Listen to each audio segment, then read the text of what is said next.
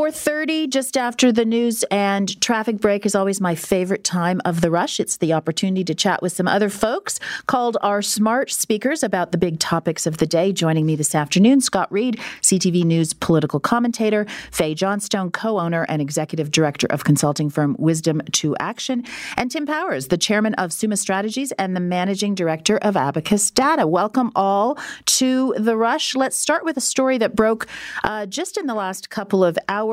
Robert Benzie, Queen's Park bureau chief for the Toronto Star, has an article that says that the Doug Ford PC Party of Ontario is set to abandon its annual Leaders' Dinner, which last year and the year before set records for fundraising. Tim Powers, I'm going to start with you. Your thoughts. My understanding is this decision has not been made. Obviously, there's been enough discussion about this to warrant a leak and an article on the part of Robert Benzie. But just your general thoughts on the wiseness of this, if in fact this is what the party decides to do. You, Scott Reid, and I, and maybe Faye can perhaps celebrate no political dinners, not having to raise money for them, not having to go for them. I'd say do it, man. We've all been to way too many, and God knows how much money we've spent.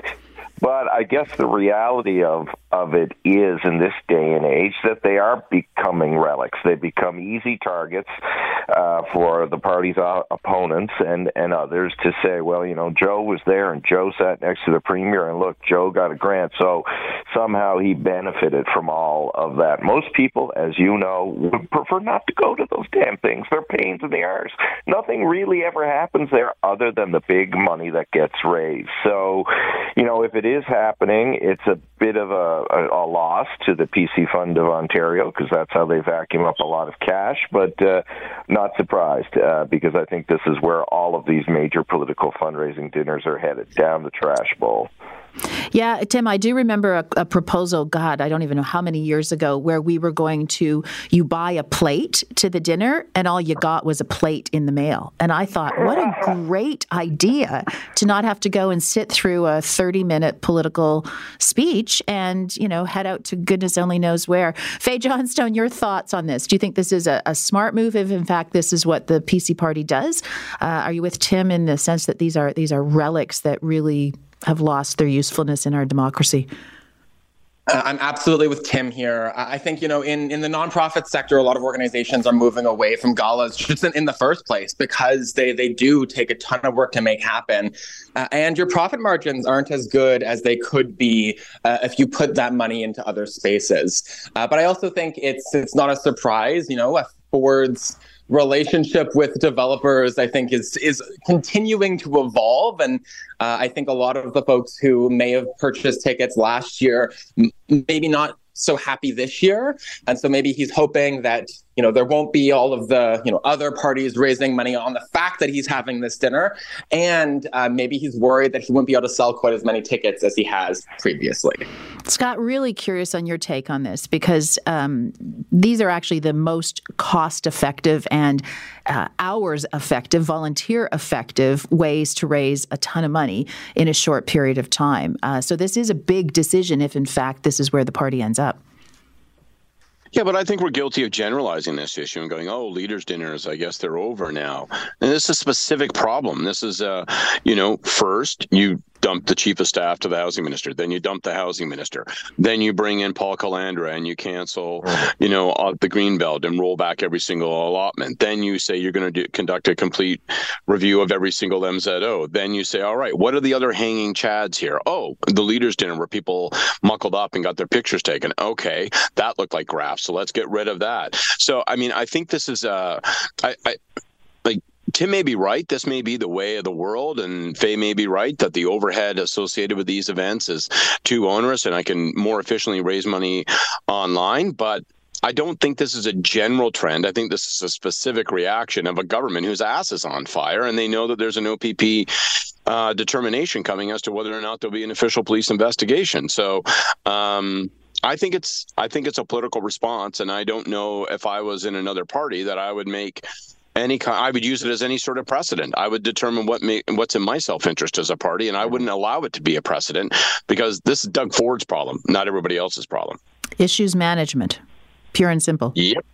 Got it. Okay. Tim Powers, there's a view that we should be increasing photo radar in the form of red light cameras here in the city of Toronto and speed cameras that many of us, I shouldn't say many of us, some of us, not naming names, have been caught in at school zones and received, thankfully, the warning ticket because it was before the fines came in. Part of the issue here is, do we support an extension of this because there's no boots on the ground, as we like to say. And it also will require an additional administrative burden to treat these fines in a similar way as the City of Toronto treats parking infractions. So it becomes an administrative function. Your thoughts on that, Tim? Is first of all, is the right thing to be doing instead of additional enforcement and policing in front of you when you come around that corner?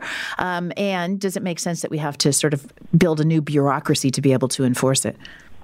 Well, I mean, government program, we got to have a bureaucracy, Deb. So let's not lose that. But look, Faye will know this if he's in Ottawa today. One of the big stories here in Ottawa today is one of the extremely effective photo radar cameras in and around the Glebe that's put out hundreds of tickets. Code, lots of new incoming cash for the city of Ottawa. These are revenue generation tools. They are not policing tools in the purest sense of the word.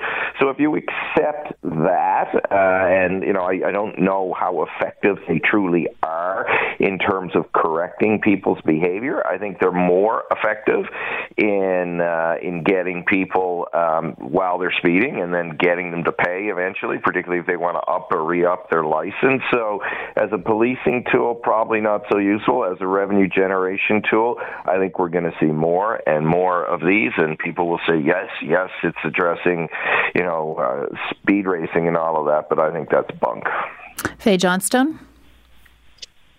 I would agree. I just got my G1 license for the second time, so I have very little. I did used to drive more often than I do today. I had my G2 previously, but I am a commuter. I'm a walker. But I do think it's always a good time when drivers are informed to maintain a speed at or around the limit. And I'm happy to see efforts to do that, but I don't love it if they do, shift over to feeling like a source of income for municipality rather than a way of keeping our streets safe. Scott Reid, I was proud to be part of a government that got rid of photo radar on our highways. What say you? Look, I think that all the statistics demonstrate that, A, they're effective at deterring people and causing people to slow down once they're aware that the cameras are there. 2, they for sure generate lots of revenue, which is not a bad thing for municipalities. And 3, I think the bureaucracy thing is a bit of a red herring. I mean, they can contract to do that. They'll figure something out to make that worthwhile. But notwithstanding all of those things, I hate it. I hate it because I feel as a driver that you got to catch me, man. Like if I'm doing something wrong and you invest your detective skills in lurking around the corner and banging out there with a shotgun or the radar shotgun and blast me, then fine. You got me, fine. Slap the cuffs on me, fine me. You got me. But this eye in the sky, it's so lazy. It just doesn't feel right.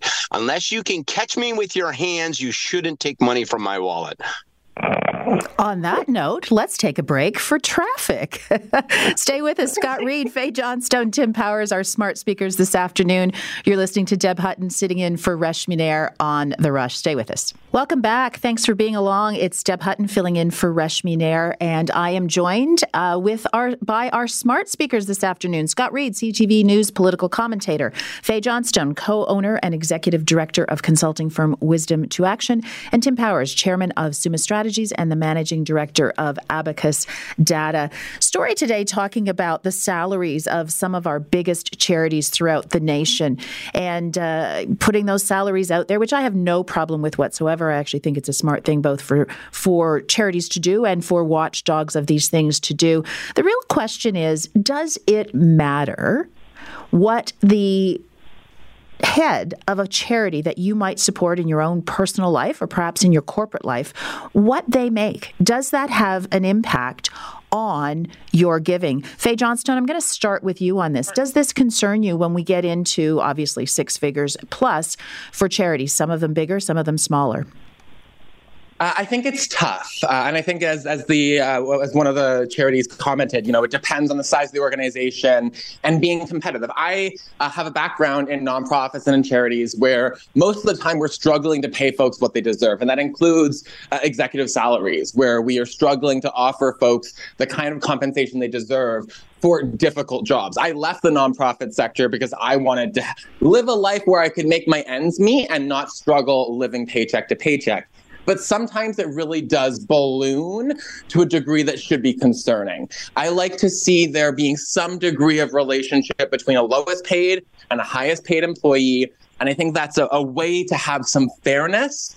But I also think it's easy to scrutinize a CEO of a charity making good money because you think, well, they work for a charity, they don't deserve that kind of compensation. They should do it because it's the right thing to do. But these are professionals who deserve to be well paid, and they're doing work that we need to have done. Scott Reid, when I was in the corporate world and we had a charitable arm, we were always conscious of the sort of administrative, which obviously includes salaries, to the size of the overall charity and making sure that we were within a really small bandwidth. For me, it doesn't matter if that's one person making $300,000 or 10 people, as long as that ratio is really, really low for administrative to the good works of the charity. But your thoughts on that? Yeah, I'm generally in agreement. So the direct answer to your direct question is yes, it has affected my giving in the past. There have been times where I've said, that they call it the ratio, like the cost per dollar raised, right? So, like how much overhead out of each dollar that they raise or how much revenue out of each dollar raised goes to overhead and so forth. And I'm not against people making a good buck. They're running a complex organization that's doing good work, but you've got to make certain that you're driving that overhead down. And there's lots of cool and interesting ways and innovative ways to do that. You can do social finance to help subsidize a charitable organization. Obviously, you want to keep, the amount of money that you spend down. But if you get the whiffs that an organization is spending like 40-50% of what it's raised on itself, then, there have been times where I'm like, I don't know, man, it feels like people are living high on the hog and I'm out of here. And I'm not trying to be knee jerk, but I have redirected my giving in the past due to those kinds of considerations. Tim Powers, Scott did a better job of I did sort of explaining the ratio of your overhead to what the organization does, which is, for me, a much better mark than what does one individual make in the organization. Well, and you're seeing a lot of charities now, too, when you make a donation, will be explicit in saying that 100% of this donation is going to the cause that you picked. And they're getting smarter that way because people are making choices like Scott has talked about around, they don't want administrative burden and bloat to get in there. But look, running the charity is not taking a vow of poverty either. You haven't joined the Catholic Church. So if you joined the Catholic Church, you'd be land rich and you'd have some legal issues to deal with, of course, on the other side of it. But, people should be paid accordingly. Scott, yesterday, I heard him, credit to him, spoke very compellingly about the gap and the political tensions it causes when we hear about CEO salaries and the people at the top of publicly traded companies. This isn't that at all. You run your charity well, you run your advocacy body well, because a lot of the charities named today are also advocacy bodies. That's fine. People can choose themselves much more easily as it relates to a charity than they can as it relates to a business that's paying a CEO figures that may cause them to churn. I started the show today, my first opportunity to host this year, sort of saying that I'm still kind of processing what happened here in the city on yesterday morning at 6 a.m., where a Jewish-owned deli was the target of hate-motivated arson. I guess, want to take an opportunity to get your temperature on this to each of the three of you. I feel as though this particular incident has crossed a line, and I find it, I've found lots of things that have been said and done in the last couple of months since October 7th to be beyond troubling. This takes it to a new level for me, and just curious for each of your thoughts. I'll start with you, Fae. I think it's devastating, and I hate that we are where we are. I'm curious to see what the investigation unfolds, but I hate that it has to be said, but arson is never a solution to any kind of problem in any kind of context in Canada. It is just not the thing that we should be doing. I'm appalled that this is happening. I'm appalled that, hate seems to be becoming more normal, and we're stepping more and more outside of the bounds of what I consider to be, how good citizens should comport ourselves. But I wish I had a recommendation or a next step for this. But I'm just reeling that this is the normal that we're living in today. Scott? I think some of the lines are becoming blurred. And I think that we need to redraw them and in bold, dark ink. And so when people criminally, overtake an overpass and halt traffic, obviously if people commit arson, if any and all of this is fueled by hatred of a specific community, I think the amount of anti-Semitism, the brazenness of it, the kind of the lack of shame.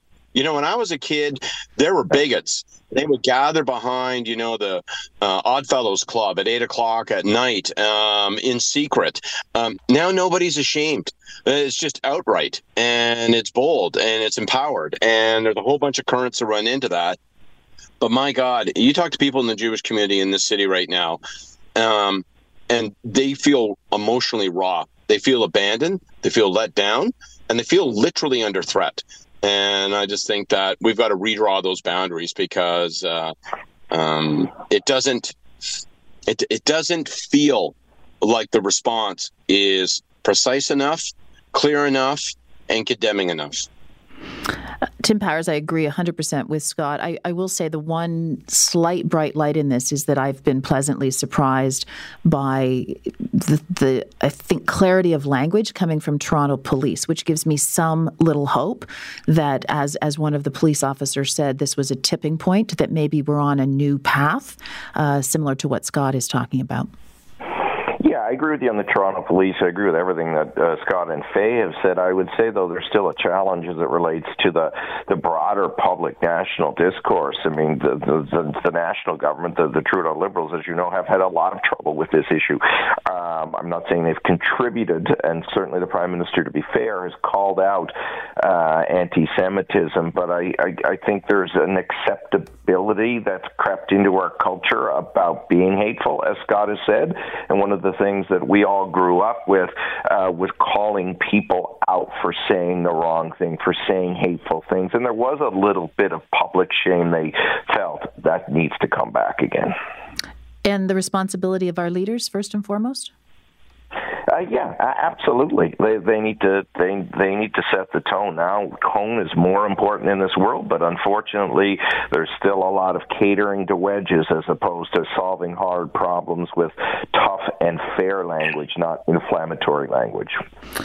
I have done a lousy job of time management, my friends, so I apologize. That's it for the topics we're going to get through. If we start a new one, we will run out of time. Scott Reid, CTV News Political commentator, Fae Johnstone, co-owner and executive director of consulting firm Wisdom to Action, and my friend Tim Powers, the chairman of Summa Strategies and the managing director of Abacus Data. Thank you all for joining me this last half hour for that discussion.